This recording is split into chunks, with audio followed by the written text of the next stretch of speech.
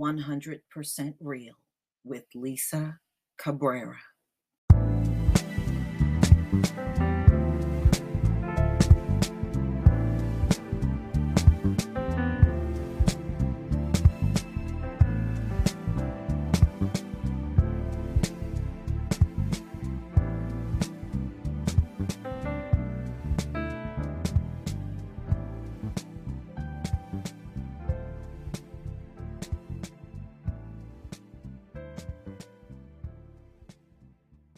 Ladies and gentlemen, now you got to ask yourself, why is Trump in the middle of a fight between women in Congress? Why is he insisting on weighing in on this fight? Well, let me tell you why. America's changing. The demographics are changing rapidly. People that look like Trump, that group is getting smaller and smaller and smaller. And there's already generations of children that are non-white, that are far outnumbering white children in these generations among 1-year-olds, 10 years old, even 15-year-olds. There's really not that many white children in America anymore. So, when you think about this fight, is it really truly about these women? I don't think so. These folks feel like they're in the fight of their life because America is not dominated by white people. And it never really was.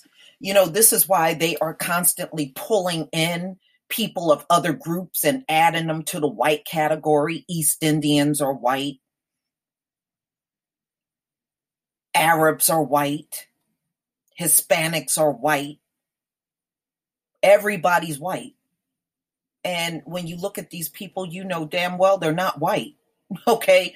But if you come to the U.S., even if you're from Egypt and you got a big old afro on your head, in America, you're white. Okay, you're melanated with an afro. America says you're white. That's the only reason why their numbers look like they're so big and bulky and up. And I had somebody come and say, we're 200 million strong. No, you're not. I bet you're not even a quarter of that strong.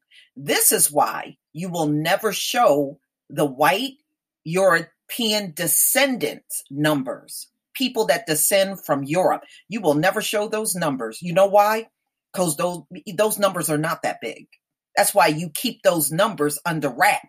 But you want to show everybody else's group size. Always notice that, y'all.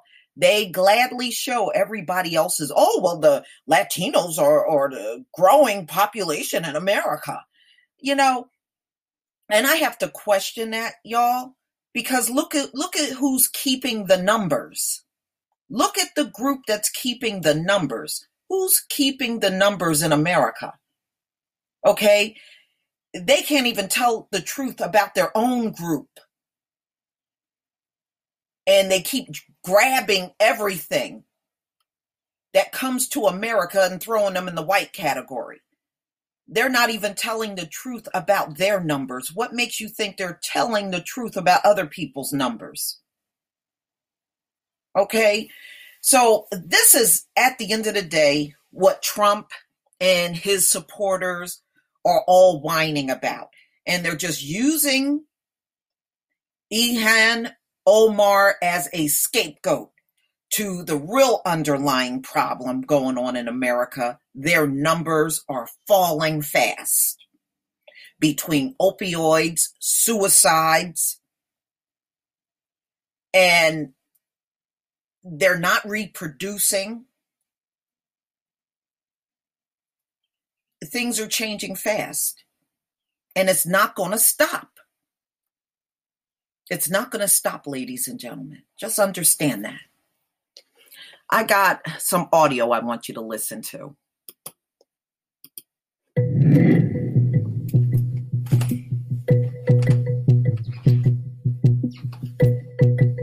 Remember, it was just yesterday, after all, the president said he was not happy with the send her back chant that welled up at his rally in North Carolina this past week, aimed at Congresswoman Omar of Minnesota. The president said he disagreed with it, said he started talking quickly after the chant started up because he didn't like hearing it.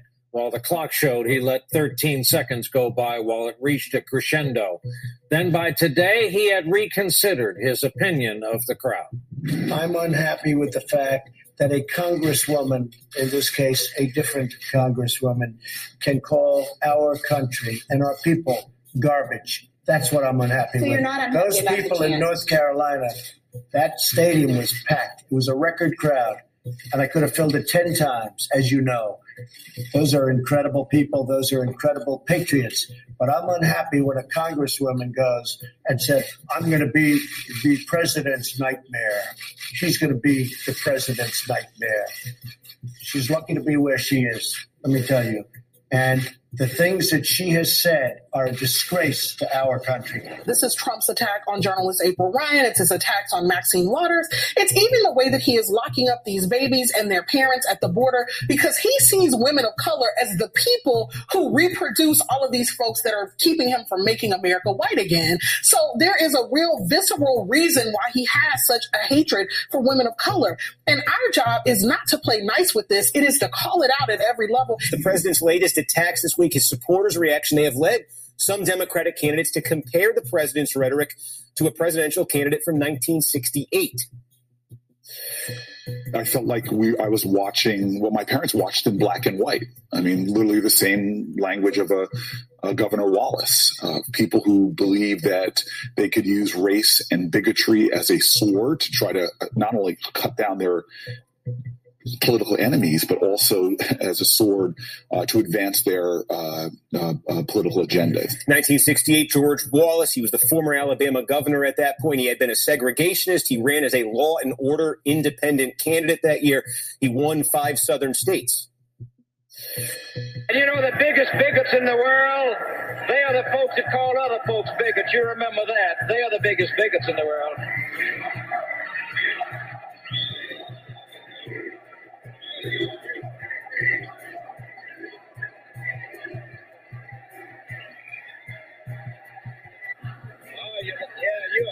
You know what you are. You're a little punk. That's all you are. I think Trump, of course, has presented himself as the leader, as the face of the resistance, the resistance against changing demographics, the resistance against those who are challenging racist policies at the highest levels of of the government, as these 4 women of color truly are. And so he's, of course, in many ways tapping into George Wallace that no, the problem are these people of color. No, the problem is not policies.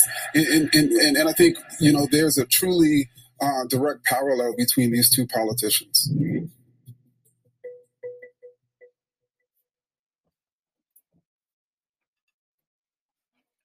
I agree.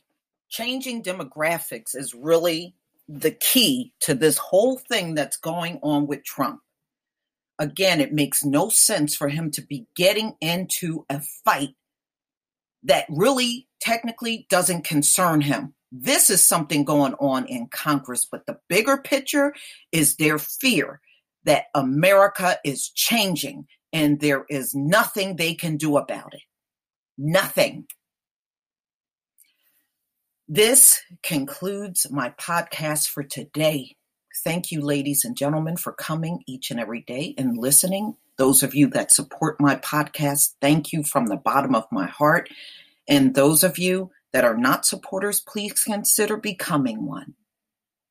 Peace, family.